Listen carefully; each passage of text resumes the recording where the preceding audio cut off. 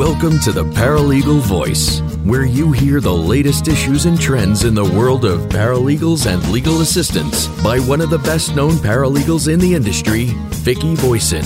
A paralegal for more than 20 years, Vicki is dedicated to helping legal professionals reach their goals. You're listening to Legal Talk Network.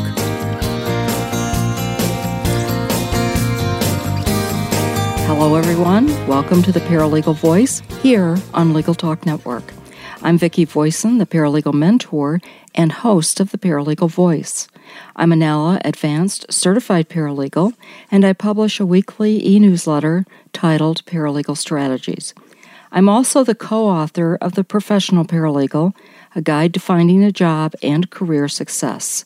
You'll find more information at paralegalmentor.com. My guest today is Doug Kaminsky, Vice President of Sales, West and Canada at Actiance, a global leader in communication, collaboration, and social media governance, helping professionals everywhere engage with customers and colleagues so they can unleash their social business. And welcome, Doug. Thanks for having me, Vicki. Delighted. Now, before we begin, our sponsors should be recognized and thanked. That would be NALA, a professional association for paralegals providing continuing education and professional certification programs for paralegals at NALA.org. That's NALA.org. NALA is a force in the promotion and advancement of the paralegal profession.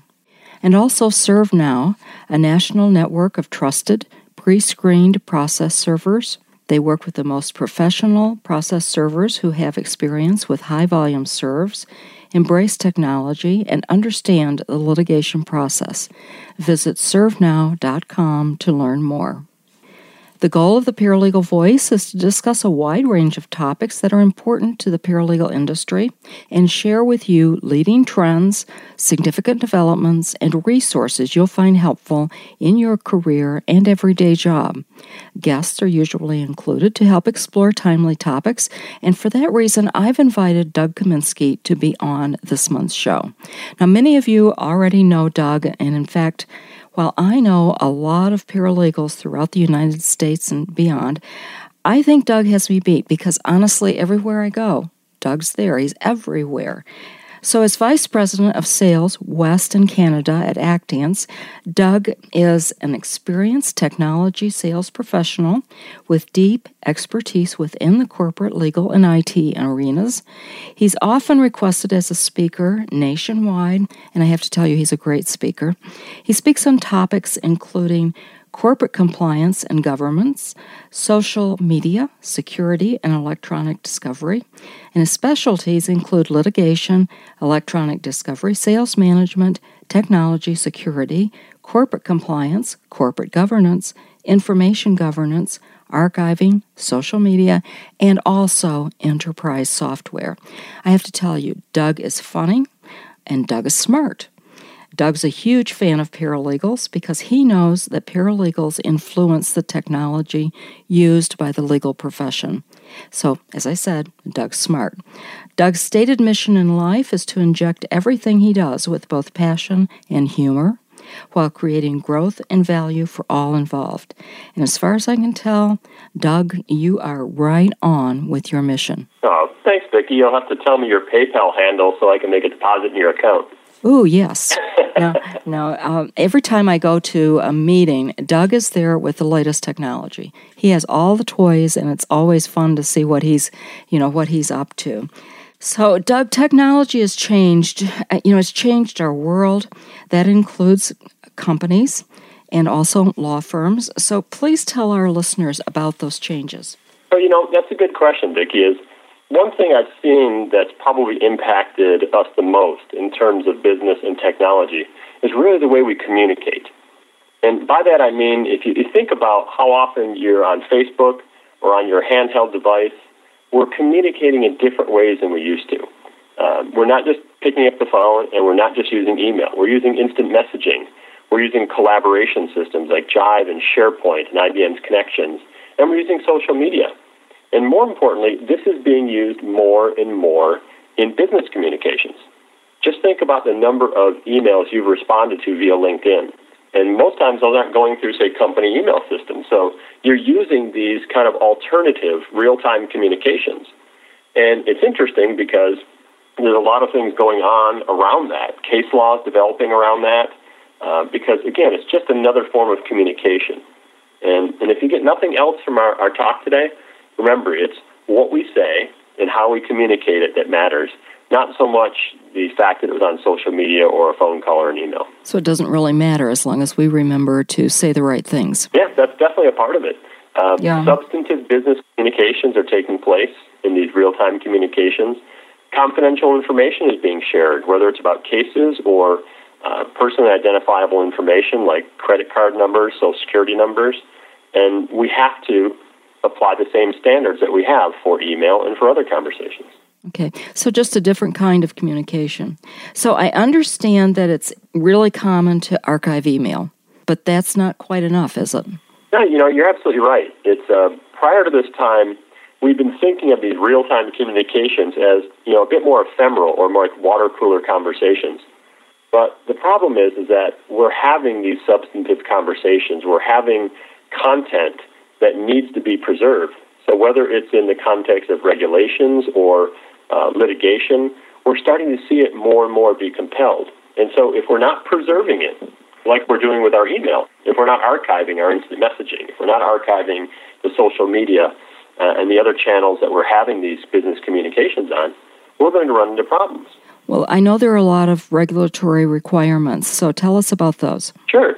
Well, as you know, there's a big alphabet soup of government agencies out there. And if you're in particular industries that are heavily regulated, banking, insurance, financial, you've got a lot of those from FINRA, from the SEC, and some of your other governing bodies like the FFEIC and others.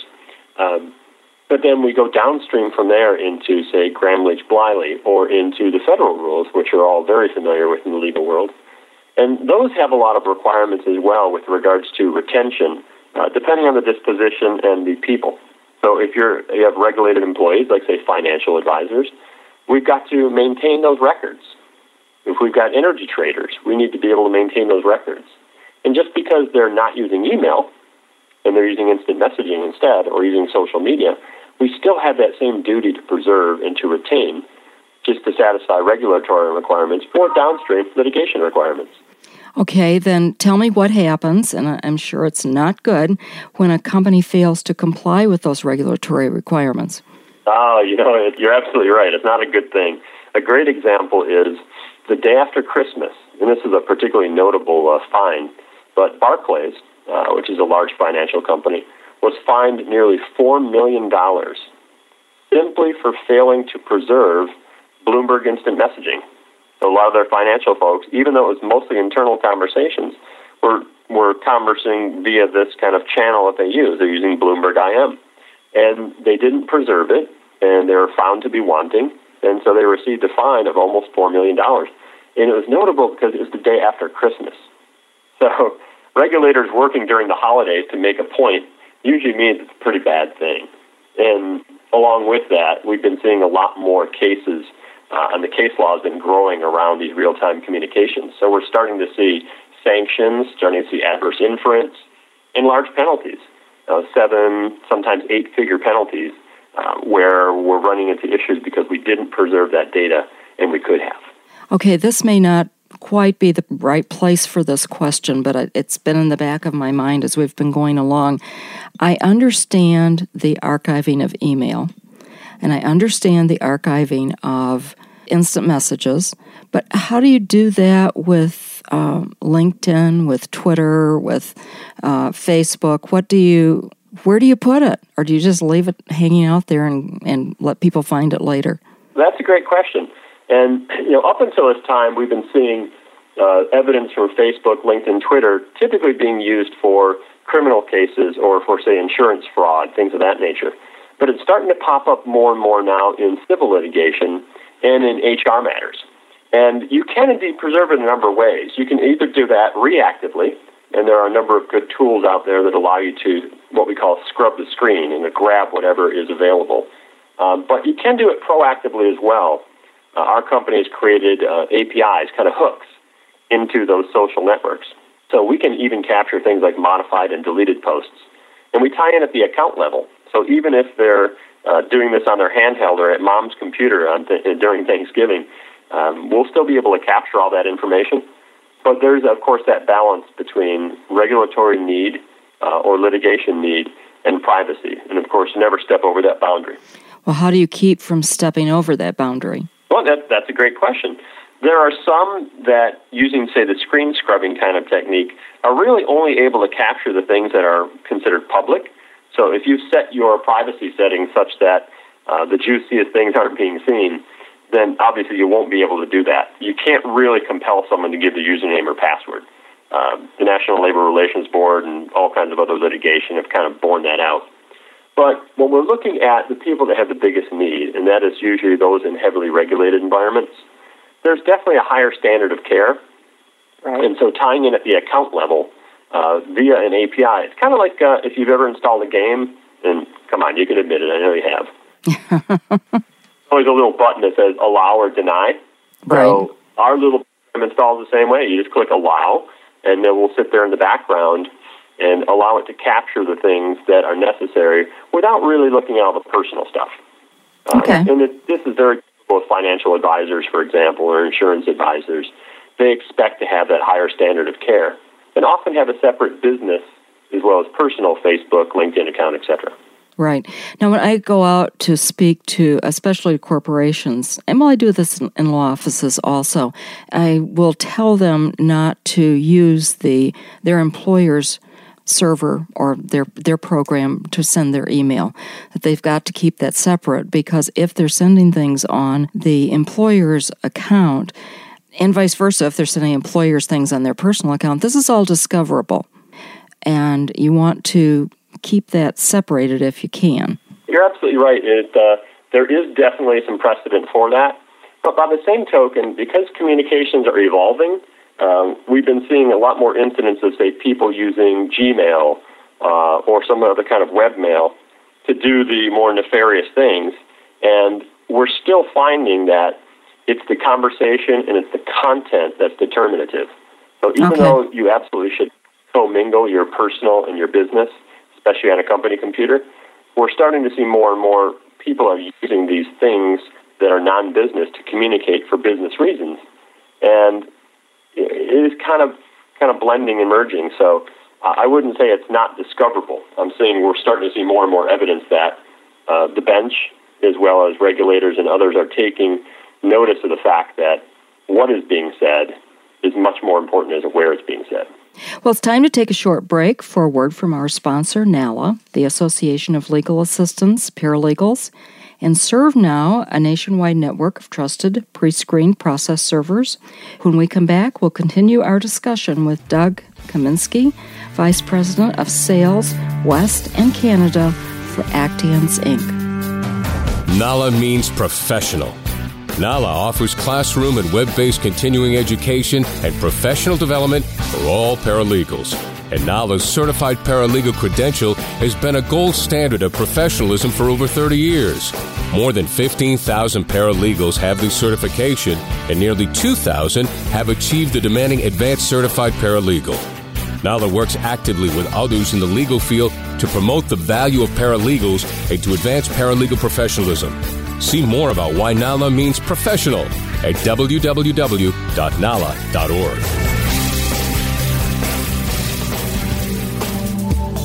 Looking for a process server you can trust? ServeNow.com is a nationwide network of local pre-screened process servers. ServeNow works with the most professional process servers in the industry, connecting your firm with process servers who embrace technology, have experience with high-volume serves, and understand the litigation process and rules of properly effectuating service. Find a pre-screened process server today.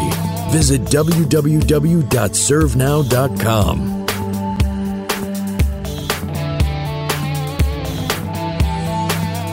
Welcome back to the Paralegal Voice. I'm Vicki Voisin, and my guest today is Doug Kaminsky. I'm chatting with Doug about corporate compliance and governance, social media, security, and electronic discovery. So thanks for being here, Doug. Well, thanks, Vicki. Always a pleasure talking with you.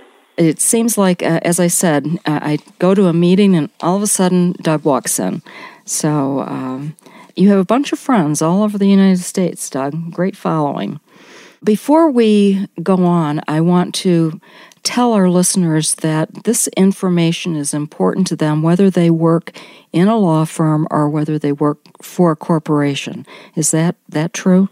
It absolutely is. So, as we mentioned before in the first half of the show, we're starting to see more and more real-time communications being used. And it's almost non-exclusive of job function. And I'll give you a quick example. I was in my bank the other day. I'm actually one of those weird people that goes into a bank now and then, doesn't just do it online. And the teller said, I see you in here now and then. What do you do? And I said, well, I'm in the software business. Oh, that's interesting. What kind of software? I said, well, actually, your bank uses our product, and they can use it to monitor instant messaging to see if any confidential information is being passed. Social security numbers, credit card numbers, account numbers, dates of birth. And she said, well, I do that all the time. I said, really? She goes, oh, yeah. It's way easier than email, and I can get an instant response. So we do that all the time. We're other branches and other people within the organization. We're IMing back and forth with account information and credit card information, all kinds of things, because it's just way easier to get back and forth. So that kind of really brings, here's just a bank teller, right? But she handles a lot of confidential information, and that information is flowing back and forth via instant messaging. So whether you're in a law firm or you're in a corporation, this is definitely an important topic. Now, Doug, before we went on break, we were discussing regulatory requirements and what happens when a company fails to comply with those.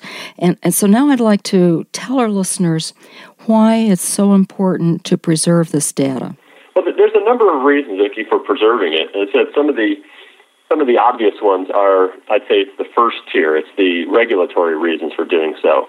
So it could be that you have record retention requirements, or it's even, say, related to Sarbanes-Oxley, and you need to, for your 302 and 404 attestations, be able to say that we have control over this information. That's one part of it. But the rest of it, as you cascade downstream, is, again, the evidentiary reasons for doing so. This data still lives. It's out there on your server, typically. If you're using, say, Microsoft Lync for instant messaging or SharePoint, a lot of it resides out there. So it can be gotten to, regardless of what your retention periods are. And so it kind of requires a little different mindset, and we have to start treating it more like permanent records. And the companies in the heavily regulated spaces understand that, but as you kind of cascade down through a little less and less stringent regulation to more basic regulation, there's still a need for it, but we haven't really addressed it. You know what I find interesting is that a lot of this is happening because of our need for such rapid communication.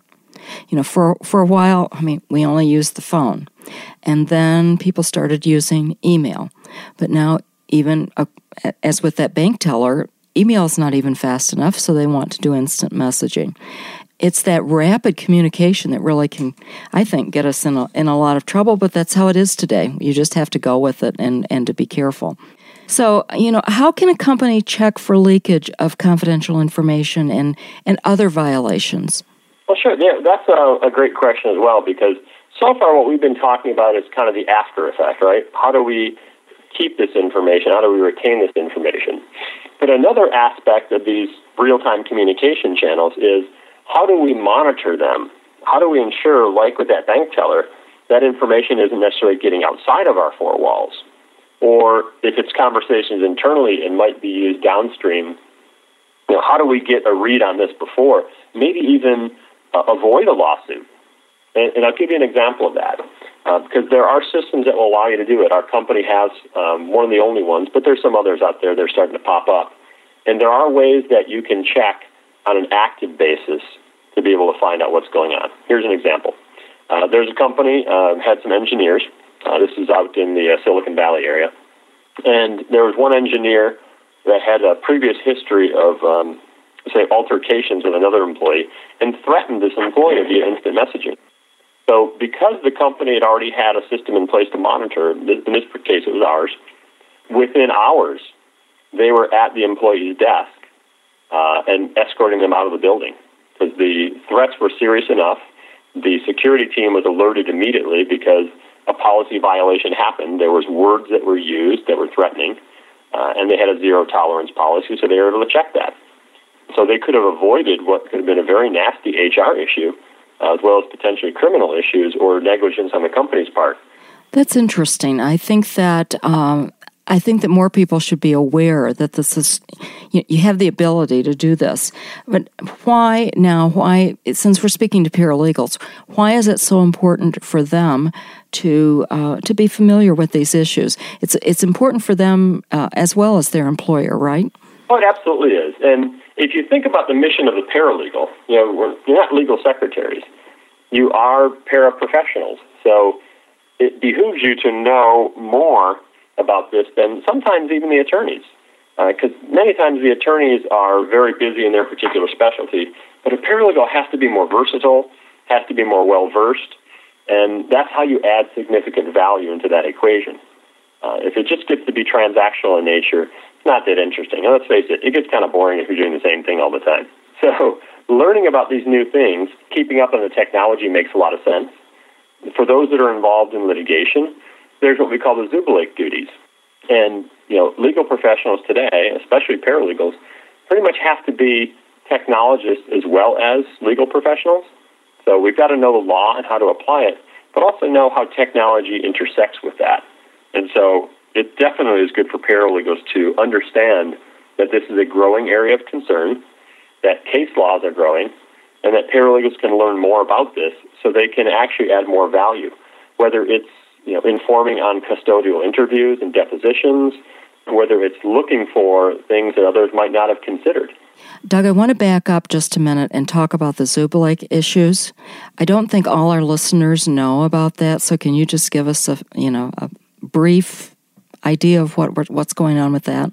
Oh, absolutely. This is obviously very simplistic terms, but when we talk about Zubelik and the Zubelik decisions and some of the subsequent ones, what it really gets down to is legal professionals, and it's called out as attorneys, but let's face it, paralegals are the ones who are often the power behind the throne. We're the ones that make sure that the things get done that need to, or look out for the things that weren't.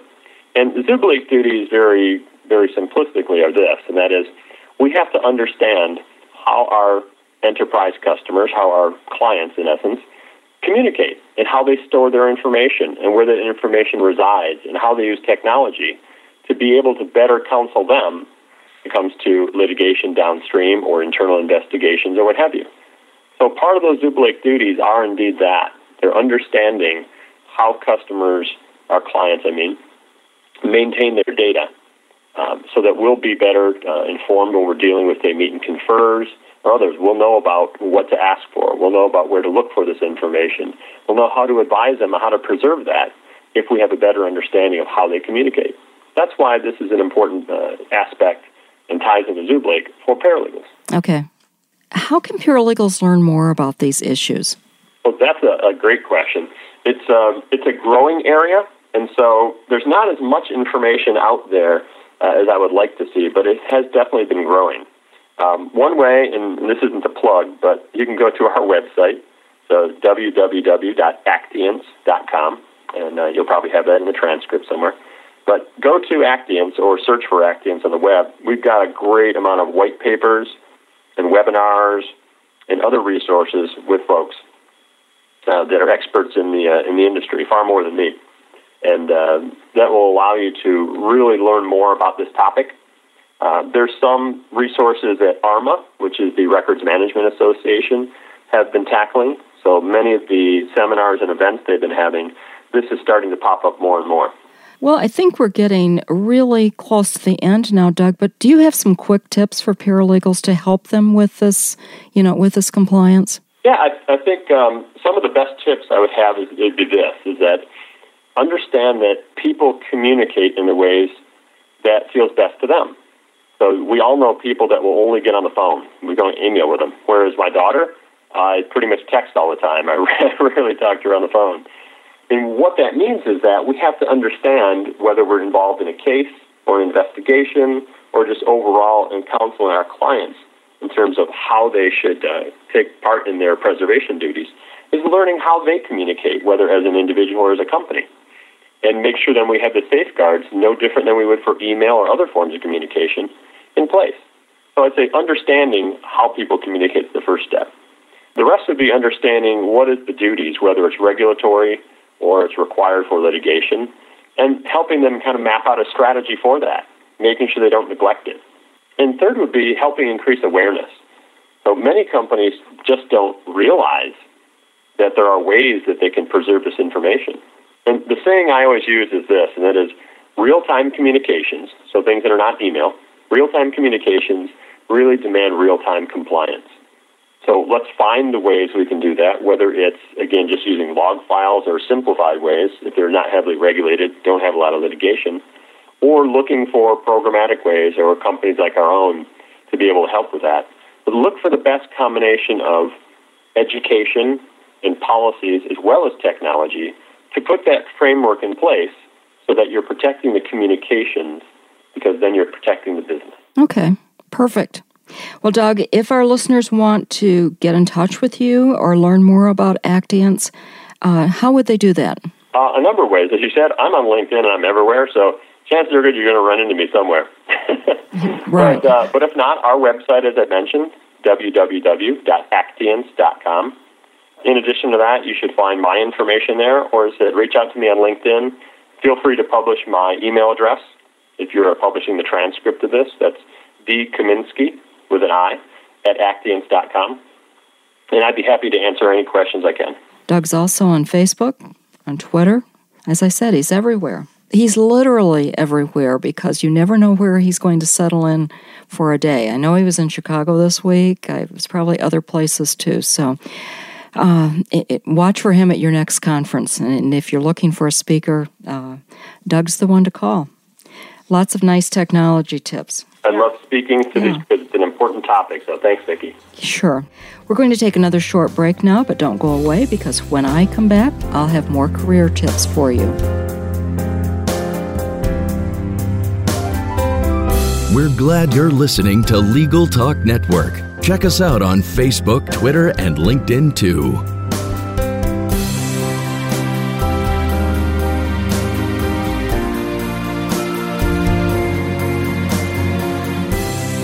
Welcome back to the Paralegal Voice. This is the time of the program where I usually tell you, where I'm going to be, what I'm going to be doing, and also some career tips. I do have some travels coming up, and not until the fall, so we'll talk about those another time. And hello to all of you who are at the NALA convention. I couldn't be there this year, so be sure to pick up the little gift I have for you. There'll be people passing those out. Again, before I go on to my career tip, I want to talk about the Zubilake case that Doug mentioned. It is Zubilake, Z as in zebra, Ubulake versus UBS Warburg LLC. Warburg is spelled Warburg.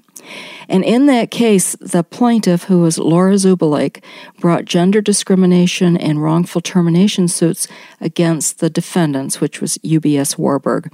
And she sought access to email that were stored and archived by the defendants. So eventually the court found in her favor. And there's quite a bit of information out there if you just Google Zubilake. It's very interesting and will add a little bit more meaning to what Doug has been telling us throughout the day. Anyway, I want to talk briefly about ethics rules because the ethics rules that apply to attorneys also apply to paralegals. Now, attorneys are bound by the ethical codes that are adopted by the American Bar Association and also individual states. So a person engaged in a profession such as medicine or the law, that person is held to a higher ethical standard than the average person. That's because the higher standards are necessary to protect the public that the professional serves. So in law, the ethical standards that apply to the profession also apply to all individuals working in the profession, and whether they're the licensed professional or whether they're employed by the professional. And also, it doesn't matter what title they have, whether they're the receptionist, the secretary, the paralegal, the bookkeeper, whatever, they still have to follow the ethical rules of the attorney. So again, all members of the legal support staff are held to the same high ethical standards as attorneys. Now, I want to tell you that ethical rules are really quite clear when you're at work. You know, conflicts checks are routine. It's apparent who the firm is representing. Everybody understands that communications must be confidential. You know what documents are usually privileged and so forth. But what's really important is when you're not at work. It's after hours, when you're not at the office and nobody's looking and nobody's listening, that you may let your guard down and ignore the ethics obligations that follow you wherever you go. So all of your actions after hours are bound by the same ethics obligations as when you're on the job. And those acts can be just as damaging and maybe even more damaging than anything you do at the office. I'm going to give you one quick example because we really do need to wrap things up here. But say someone comes up to you at a party and they say, I know we're at a party, but I really have a quick question for you. I want to talk to you about my case. Well, you should never engage in conversations about a client's case with a client or anybody else outside the office because you never know who may overhear the conversation. If it's overheard by a third party, the conversation may lose the privilege. And you also owe the client of keeping everything about the case confidential. That's virtually impossible to do in a public place. So those are things you need to be very careful of, especially when you're outside the office. So that's about all the time we have for today. I want to remind you to check out my blog. That's paralegalmentorblog.com. And also the website is paralegalmentor.com. And if you have a question for me, send that to Vicki, VICKI, at paralegalmentor.com. This is Vicki Voisin, thanking you for listening to the Paralegal Voice and reminding you to make your paralegal voice heard. The views expressed by the participants of this program are their own and do not represent the views of, nor are they endorsed by, Legal Talk Network, its officers, directors, employees, agents, representatives, shareholders, and subsidiaries. None of the content should be considered legal advice. As always, consult a lawyer. Thanks for listening to the Paralegal Voice, produced by the broadcast professionals at Legal Talk Network. Join Vicki Voisin for her next podcast on issues and trends affecting paralegals and legal assistants. Subscribe to the RSS feed on LegalTalkNetwork.com or in iTunes.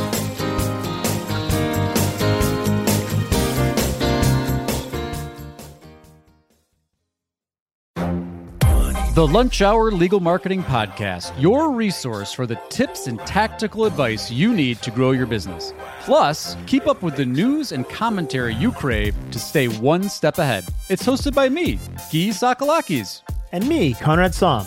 Every other week, we break down the issues holding back your marketing strategy and talk about the changes you need to be prepared for. Check out the Lunch Hour Legal Marketing Podcast wherever you get your podcasts or on YouTube.